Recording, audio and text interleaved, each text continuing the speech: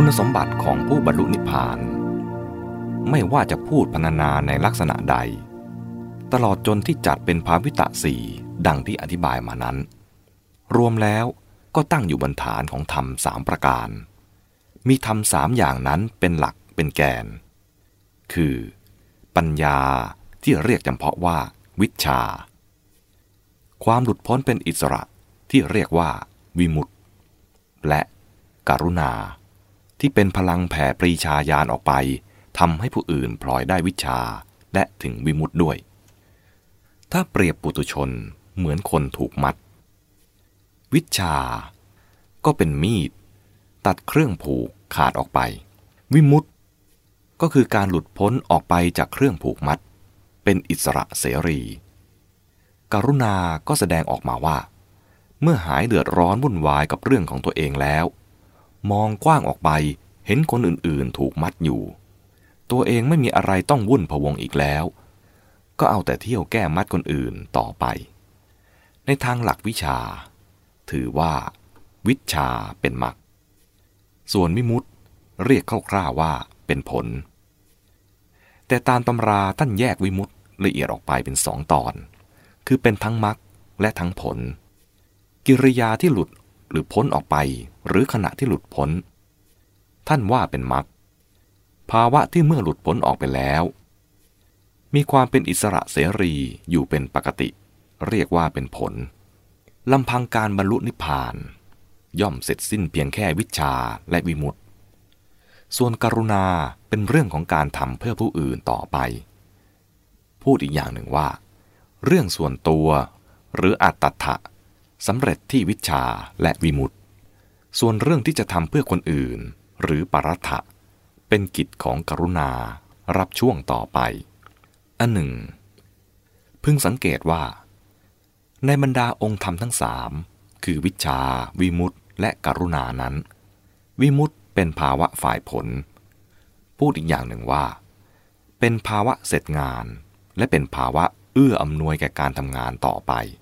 ไม่ใช่เป็นตัวการทำงานเองส่วนปัญญากับกรุณาเป็นองค์ธรรมฝ่ายทำงานปัญญาเป็นตัวทำงานให้การบรรลุนิพพานซึ่งเป็นเรื่องของตนเองสำเร็จกรุณาเป็นตัวทำงานให้เรื่องของคนอื่นสำเร็จ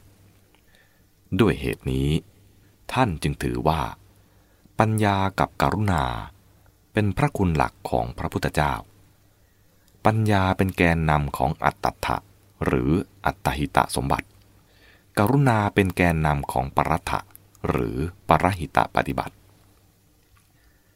ในคัมภีร์มากหลายจึงนิยมย่อพุทธคุณลงเป็นข้อหลักสองอย่างคืออัตตหิตสมบัติมีปัญญาเป็นตัวทำการและปรหิตปฏิบัติมีกรุณาเป็นตัวทำการแต่อัตตหิตสมบัติและปรหิตปฏิบัติทั้งสองอย่างนั้นมีความหมายและเป็นของแท้จริงได้ก็เพราะมีวิมุตติยืนยันเป็นพยานวิมุตตินั้นเป็นเครื่องส่องแสดงถึงการเข้าถึงนิพพานแล้วเรียกว่า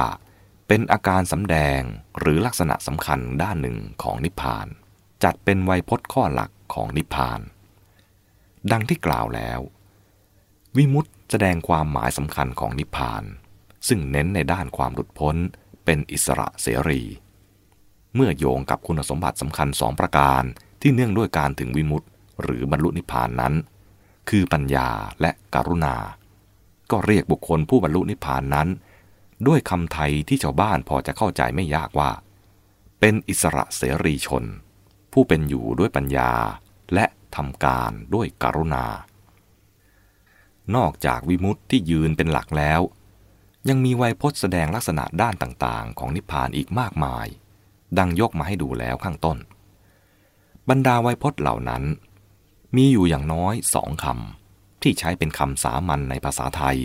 และเป็นลักษณะที่สำคัญด้วยคือวิสุทธิและสันติวิสุทธิคือความบริสุทธิ์หรือสะอาดหมายถึงภาวะปราศจากกิเลสที่จะทำให้สกปรกเศร้าหมองหรือขุ่นมัวจึงใสและมองเห็นอะไรชัดเจนสันติคือความสงบหมายถึงภาวะที่หายวุ่นหายพลุ่งพล่านกระวนกระวาย ปราศจากความทุรนทุรายเร่าร้อนแห่งกิเลสหมดสิ่งที่จะกวนให้ไหวกระเพื่อมจึงเรียบซึ้งสงบเย็นทุกอย่างเข้าที่เป็นสภาวะของตัวเองสามารถเสวยผลต่างๆได้บริบูรณ์ที่สุดและมีความพร้อมมากที่สุดที่จะทำการทั้งหลายอย่างถูกต้องสมบูรณ์จากไวยพจน์เหล่านี้จึงวางหัวข้อบทไว้ว่าวิชชาวิมุตติวิสุทธิสันตินิพพานถ้าจะแปลง่ายๆคงได้ความว่าสว่างอิสระ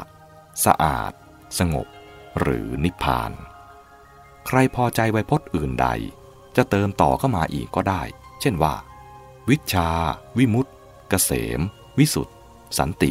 ปรมัตถ์บรมสัจจะนิพพานเป็นต้น